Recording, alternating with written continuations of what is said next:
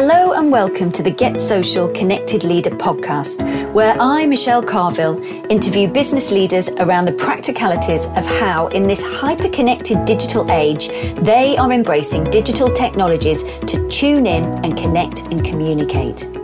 You can find all episodes of the podcast together with show notes via our website, carvillcreative.co.uk/podcasts. In this episode of the Get Social Connected Leader podcast, I'm delighted to interview Matt Crabtree. Matt is the founder and principal partner of Positive Momentum. He's an unusual combination of farmer turned corporate guy. After spending the first 20 years of his life in the world of agriculture, he significantly changed direction and started a corporate career that accelerated quickly, achieving his first executive board position running the sales function of a 500 million telecoms company at just 28, and then went on to become one of the youngest senior executives at Barclays Bank at only 31. Today, he travels the world, often collaborating with other Positive Momentum partners, delivering services to a wide range of progressive companies that really want to shake up the way they do things. He's renowned for speaking at conferences on leadership, change and transformation and growth, providing one-to-one coaching, running selective training workshops, and an increasing portfolio of advisory work. So, Matt, welcome to the Connected Leader podcast. Thanks so much for having me. Delighted to be here. So it's great to have you here. We've met a couple of times around at events where we've been talking about courageous leadership.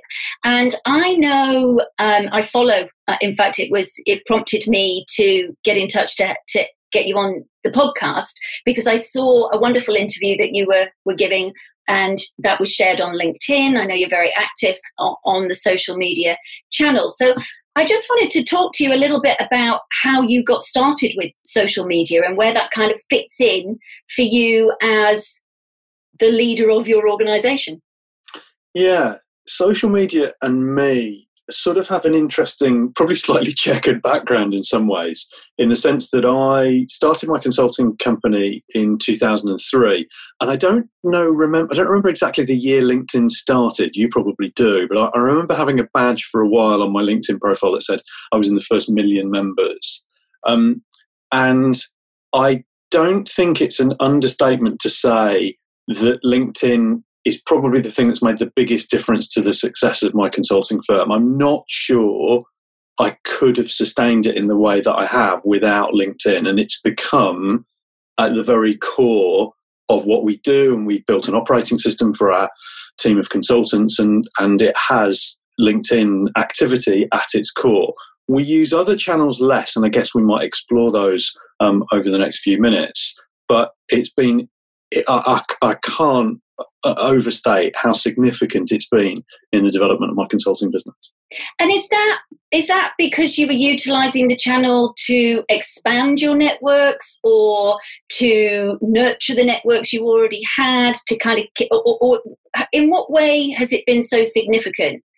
I'd say it's much more about nurturing than expanding for me. So, I think there's a lot of activity on these channels about having huge scale networks and connecting with, anyone and everyone. And we've always had a sort of bit of a policy that, we connect with people that we know. So if we meet somebody or we have a meaningful interaction with them, it's a sort of almost default reaction to connect with them so that we can follow their insights, they can follow our insights. And there's this sort of passive digital relationship quietly developing in the background, and we like the subtlety of that. I don't like the sort of bluntness of the request for connection from people I've never heard of for entirely spurious reasons. I find that all slightly nauseating, but it's much more for us about that nurturing of relationships. Michelle, we're all so busy, aren't we? Right? Yeah. We are doing 1,000,001 different things, and therefore we want to show up on a platform, but in a somewhat unobtrusive way. And we've convinced ourselves, maybe rightly or wrongly, but we've convinced ourselves that LinkedIn is somewhat unobtrusive. At least it's choice for somebody to look at it. And if they notice us periodically, then that's just a little, ding, a little reminder that we're there, and maybe a little reminder that we know what we're talking about with something, and might lead to a conversation that might lead to something. Yeah. So that's very much the positioning of you sharing your thought leadership, isn't it? That expertise, that viewpoint on the work that you do, and allowing that to be slowly dripped out in snackable, easily digestible ways to those audiences that you're working with, or nurturing in some way. And so I've seen that you write content, you share content. Is that something then, as you have, is it that the people that are part of your team, you've brought them on board and said, this is what I do, you do this? Or is it that it's just organically become just a way of how you all operate? I mean, I think it's become it organically, but that organic growth it's become a significant part of what we do in the way that we do it. Okay. And, if I'm really honest, I look at an organisation like McKinsey as a bit of a very high watermark. So I think the quality, it galls me to recommend another consulting firm, but I'm afraid I must, because the quality of their insight work is extraordinary. I mean, it is phenomenally good journalism, if nothing else. Yeah.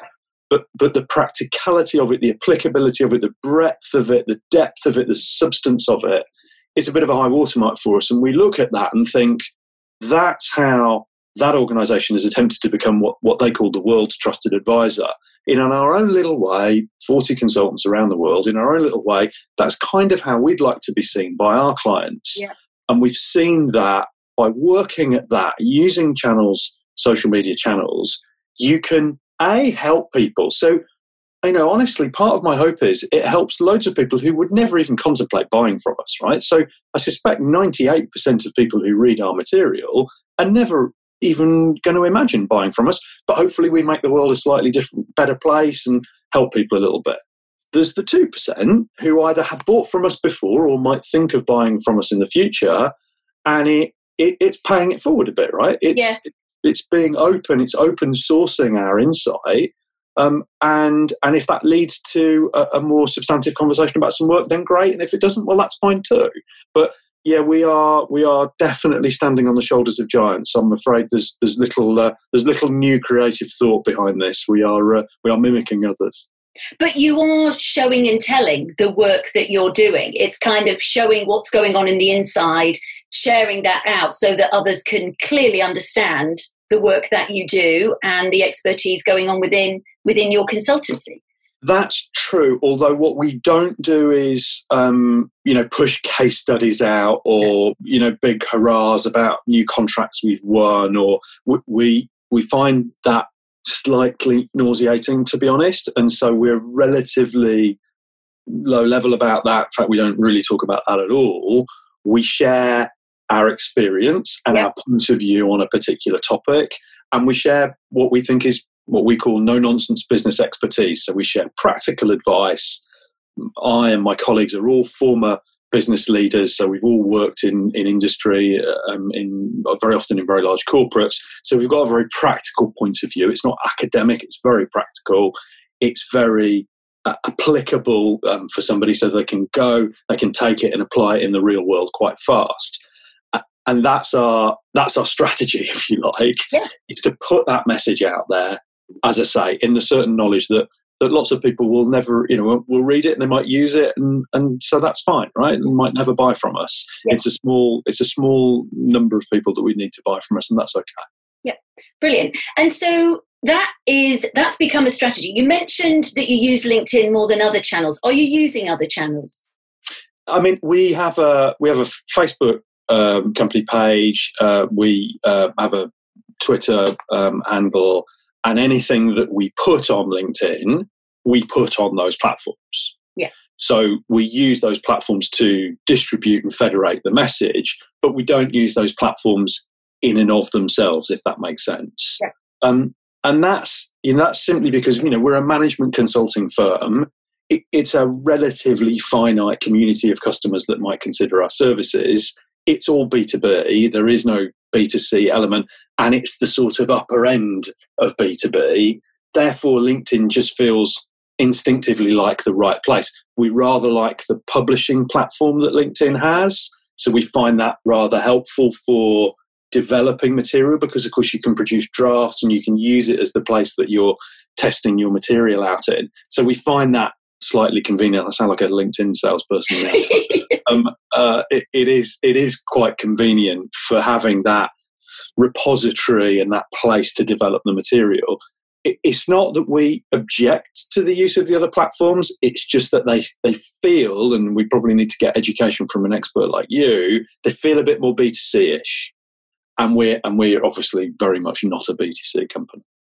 Okay, brilliant. And so, yeah, we'll need to talk about that, Matt. Got a few books you could read. Well, I've read them already. Of course I have. Of course you have. So from a leadership perspective, because of course there's been a lot of, particularly coming out or in this pandemic, moving through this pandemic, should we say, there's been a lot of discussion, particularly on LinkedIn and Twitter, around leaders being visible and the need for leaders to be visible at this time for their audiences, whether that's their own teams, whether that's their clients. What's your view on where social media technologies fit as resources for leaders? Yeah, I mean, since I've been working with leaders for nearly 2 decades and then had spent some time being one in corporate life before that, I'm not sure visibility and social media are necessarily equate to one another. Visibility for leaders has always been and will always be important. Yeah. It just so happens that in the last couple of decades, we've acquired this handy little extra tool, which is social media. And if anybody's asking as a leader, should I be active on social media, then I don't know. I think that must be, one of the very early chapters in one of your very early books. I mean, hopefully we're all somewhat past that point of understanding that whether you like it or not, it is here to stay and it is a critical part of the armoury. However, I do see some leaders thinking, well, I've put stuff out on social media, therefore I'm done.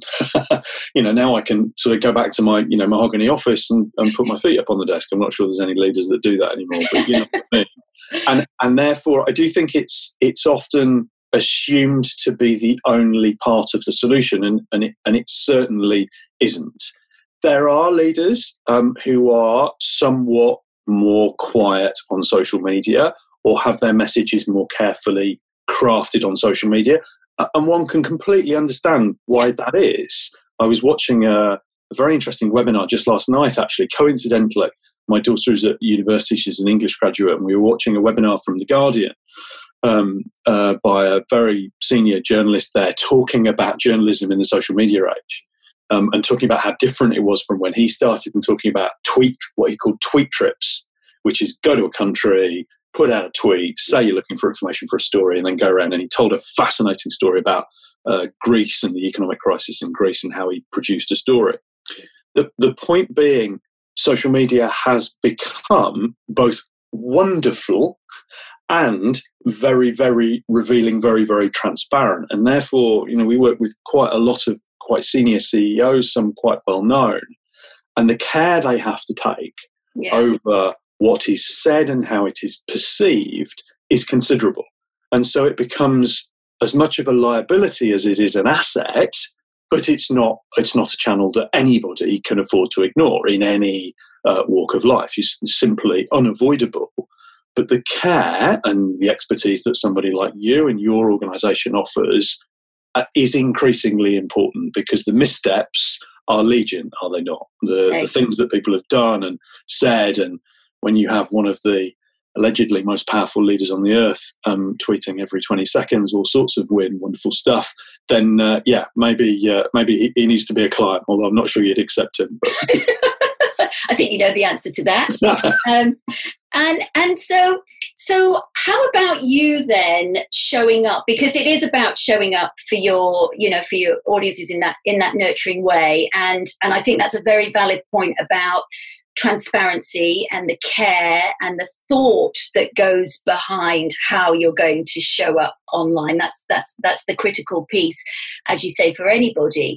So what about this challenge that some people find, particularly from a leadership perspective? And it's a question I often get, this balancing personal and business.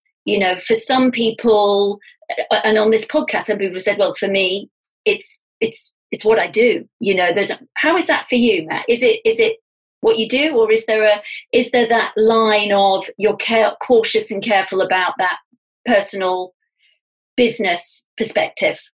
Yeah, I mean, listen, I'm 51 and therefore I'm naturally cautious with social media. I'm not saying all 51-year-olds are, but, often older generation people take a bit more care, whereas, I've got an 18 and a 20-year-old daughter. My 18-year-old particularly will Instagram, pretty much everything. And by the way, some of what she Instagrams, it's beautiful pictures. When you look at her stories and the curation, we've just been in Norfolk for a week, and she's got a little curation of our experience in Norfolk, and it's brilliant. And it's not, what are we revealing? We went to the beach and we had some nice food, and I mean, sort of, so what? And it's beautifully taken, and she's got a bunch of friends who kind of enjoy it, and they share each other's experiences. So what's the big deal, right? I, as an individual, I choose to share relatively little of my personal life for no other reason than I'm not sure I've massively got time. I don't object to the idea. I use Facebook. I'm probably more of a voyeur than a participator. I try to steer clear of the more hysterical stuff.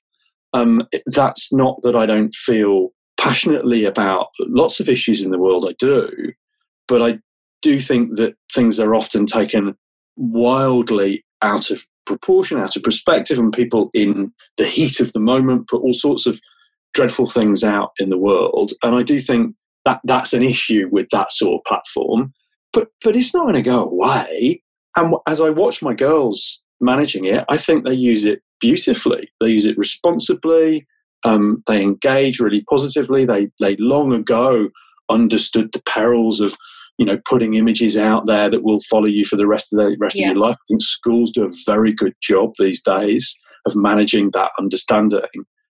So long-winded answer to a simple question. I'm cautious, but I'm not terrified. Yeah.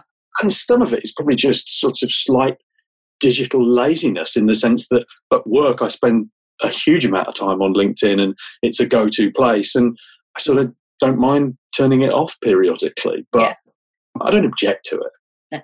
And do you find that you're learning things that you may not ordinarily have been able to access through social media? Do you find it as a learning platform? Oh, unbelievable. Absolutely unbelievable. I'm running a program for a client just tomorrow, where we're talking about, we do lots of things for growth and for leadership and change in our principal topics that we work on in our organisation. And one particular client, they're selling into a particularly difficult market, and we have won a webinar program to run with their teams. And we've developed the webinar program, but we developed it 2 or 3 weeks ago, which, pre-pandemic, that was sort of relatively last minute. Now you prepare things 2 or 3 weeks ago. You have to kind of then keep re-looking to see, is this current? What's the situational change in a particular country, a particular economy, or particular industry? Yeah.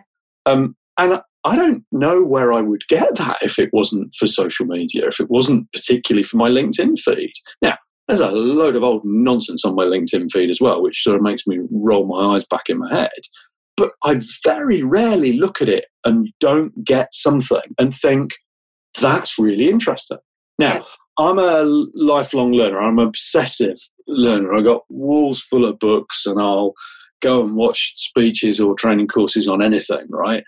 And so I think if you're curious, if you're interested in the world, social media is like this enormous gift. Do you have to wade through it a bit? Well, yeah, but you know what? I had some terrible teachers at school, 40 years ago. So, it's no different. I remember looking in the Encyclopedia Britannica for my homework and never finding the answer to the thing I was looking for.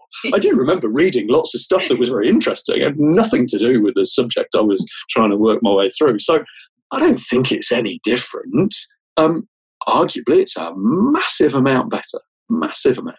The guy from The Guardian was saying, I can't remember what he said, certainly more than 50% of the visits to The Guardian website come through social media platforms. Yeah. An article's been shared, they leap into it. So they don't go to the homepage, and very few people actually go to the homepage. They come in through an article. Makes sense. Absolutely. And it's been interesting. I've been looking at a lot of the research around our behaviour at the moment, and social media has got more eyeballs on it than ever before. It was busy before, but it's interesting, isn't it, that we turn to social media now more and more for news and updates and less around entertainment. TikTok, I think, is still very much an entertainment channel. I don't think we're going there for news just yet. But, it's interesting how we are now consuming, and those curious minds are going and able to source what the news that we want to see and find those things out. I think that's right. And the beauty with your network, this is why, I'm sure as you do, we spend a lot of time talking to people about honouring their network, about, curating their network, because the better your network management, whether that's LinkedIn or Facebook or whatever you're on, the better the curation of material that will come to you. And so when you start to really think about, well, that's somebody I'd like to be connected with, or that's a company I'd like to follow, or that's an influencer I'd like to follow, suddenly the information starts to be crafted. And this is the positive side of that, slightly nasty Cambridge Analytica stuff. The more positive side of it is, if your interests are, benign, then you'll start to get information that helps you to do what you want to do to help the world. I want to help organizations to change, grow, and lead. So guess what? Most of the information I get helps me to think about how to help organizations to change, grow, and lead. And I'm okay with that. Now, I also get, if I go and look at a pair of trainers from, another famous emporium for trainers, I will start to see those very often too. And that is what it is, right? Lots of people get very angry about that, and I understand that, but I don't think it's particularly evil, frankly. No, there's balance, isn't there? There's a balance. So given the work that you do and the change and the transition, have you seen, particularly with the type of work that you're doing, more leaders, their appetite shifting towards social media? You said now you think that most people are beyond understanding that these are important channels. There is still a little bit of skepticism there in certain areas. Yeah. But, what's your view or your take, or what have you seen over the years, that transition through? Yeah, I'm being slightly glib because I like you, encounter people on a reasonably regular basis who, the minute I start talking about, particularly we'll talk about LinkedIn, I can see their eyes rolling in the back of their heads and them switching it off. It's much less than it was. Yeah. But I do think, the shift has been substantial. And I think, above all else, people have seen, particularly in business, people have seen that this helps me with talent attraction, talent retention, talent development. It helps me with my own awareness. It helps me monitor competitors. It helps me stay close to what's going on. So I do think the point of view is changing. And for those that don't get it by now, I'm not sure they're ever going to get it, And I suspect some of them are just thinking, well, soon enough, I won't have to be part of all this, and I'll, be drawing the pension, and it'll be okay. So I think there are some people who just think, well, I can just live it out. And of course, their argument is always, well, let me show you my LinkedIn feed then. And look, here's some idiot who's, telling us about his new car. And here's somebody, trying to sell me something. Oh, look, it's terrible. To which I normally, then get out a newspaper and go, well, show me all the bits of the newspaper you don't like as well. But it didn't stop you buying it or picking it up if you just picked it up at the station. You still used it, but you've got some sort of special objection to this because it's digital. I don't really get that. What did you expect? But it's here to stay, and it has made the most tremendously positive difference.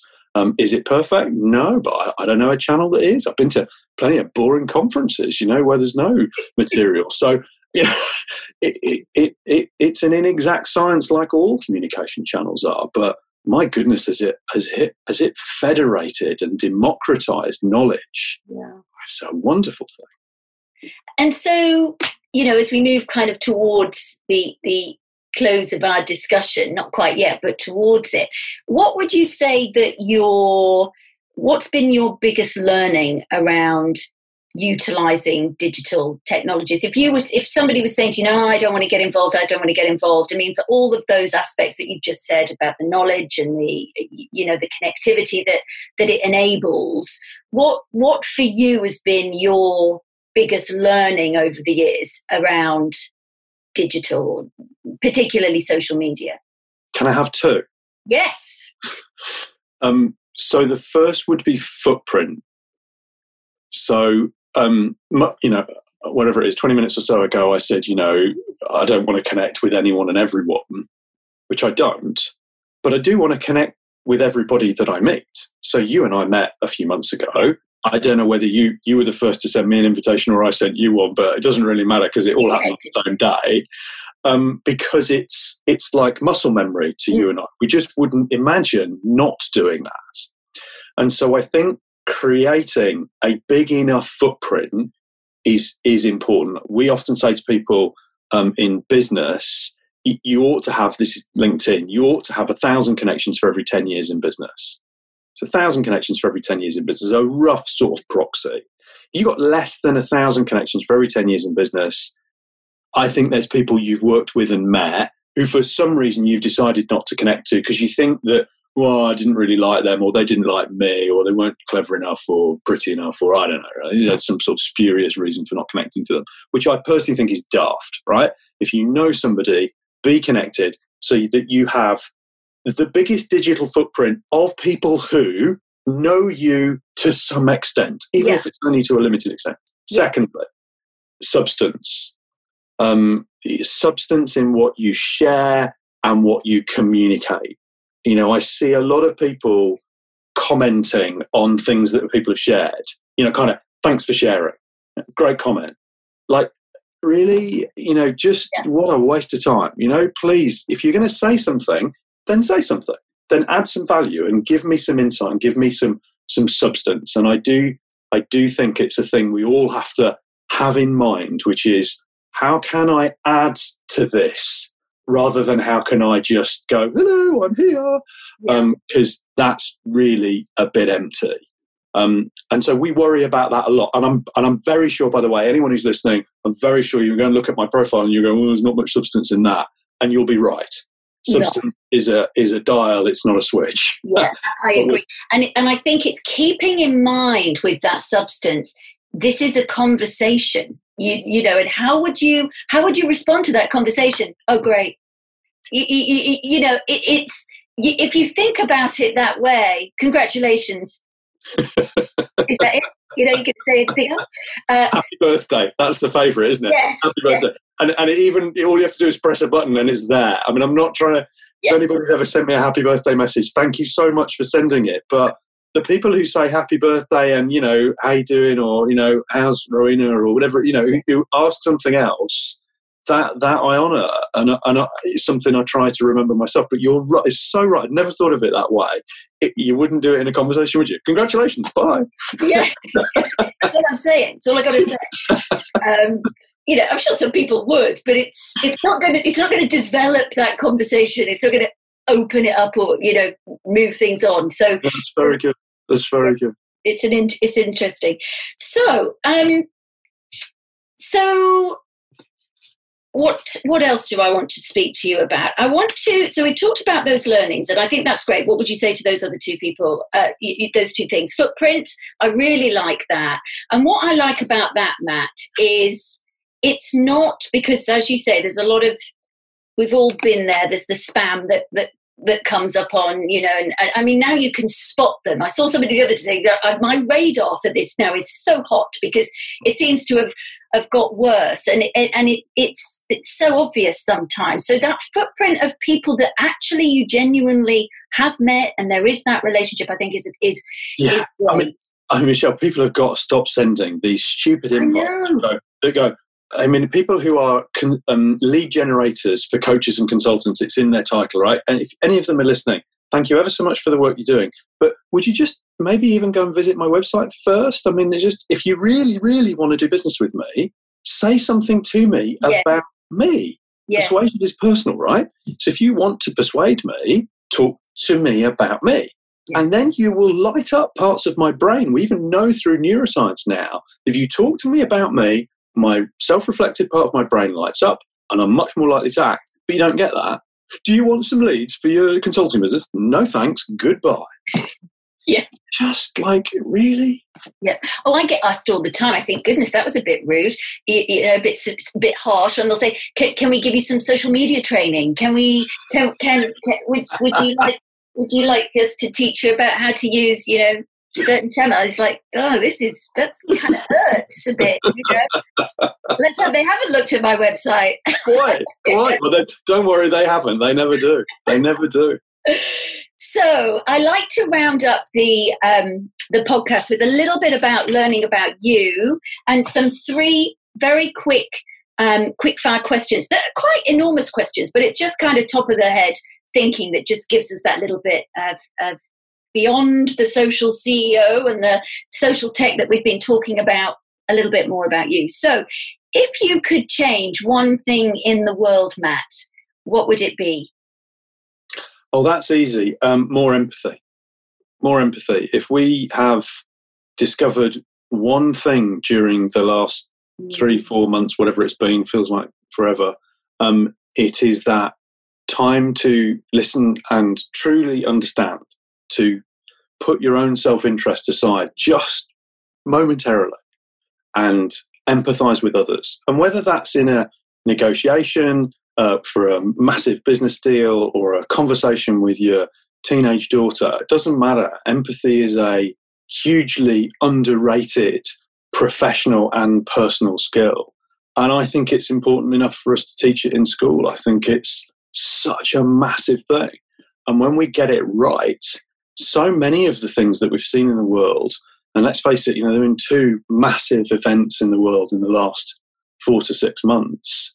A lot of those begin to be addressed by an ability to understand each other better. But it's fascinating, isn't it, how quickly things start to unravel in that regard, how the world now wants to find somebody to blame for coronavirus, to find governments to criticize for their reaction to the way that they've operated it. So we default as human beings into that lack of understanding very quickly. But I think we might have seen a 2 steps forward and maybe 1 step back, but I think maybe 2 steps forward. So empathy will always be my choice. Yeah, wonderful. And like you say, that if sustained empathy, if we can create it as a habit, and kind of not jump back to that blame culture and remain in empathy, that would be change everything forever, wouldn't it? But really we there has been change, and that's felt really good. I think it feels good, doesn't it? Empathy. When we can practice that. So lovely, wonderful. I love that. What about, you are surrounded by books, and I know you are a avid reader like myself. So which book have you read recently that has inspired you? Can I have 2? Yeah. Again. Is this a habit? So the most recent book that I've read that's inspired me is Why I'm No Longer Talking to White People About Race. Inspiration is definitely a word. There are many other words as a privileged white person that I could use to describe how it has made me feel. I've been reading, as I know many of us have, voraciously on the subject, something I thought I understood and have come to realize I don't even begin to understand it. And so I found that to be incredibly important. In fact, in my organisation, we now have a book club on that subject, on the subject of racial diversity. We have another session on Thursday morning, and the purpose of those sessions is to bring a book that we've read over the previous 3 weeks and discuss it amongst us, and to see what our part as an organisation might be in resolving that heinous discrimination that still occurs. We haven't found our platform yet, but we continue to listen and learn and look for it. The other one is How to Win Friends and Influence People. Best book ever written. I could remove every book on my shelf and replace it with How to Win Friends and Influence People. If Dale Carnegie was still around, he would be the number one person on social media. I have no doubt about it. He would think it was the best thing that ever had been invented. So everyone should read it. It should be compulsory reading for every human being, in my opinion. Fantastic. Do you know what? You've inspired me to get that out again and give it another read, because it is such a good. It's a revisitor as well, isn't it? It is. And so many books are based on it. It's the mother and father of every other self-development and interpersonal skill. Yeah, I agree with that. And last but certainly not least, Matt, what's the best piece of advice you've been given to date? Can you have two? Yes, you can if you need them. I don't think I do, really. And it's slightly inspired by, How to Win Friends and also a little bit 7 Habits. The best thing I ever got taught, and I was lucky to get taught it early in my career, because it definitely doesn't come naturally, as anybody in my friendship group or family will tell you, which is to be more interested than interesting. And I learned about that early. I was lucky in an early job that I had. They were very self-development oriented. And I had that concept communicated to me in a lot of different ways. And the idea of doing what you've done beautifully in the last 40 minutes, which is being interested in the ramblings of this idiot, and made me feel important. And that ability to honour other people's opinions, to open your ears, not just to be falsely interested to sort of manipulate them into liking you, but actually really seriously listen to them.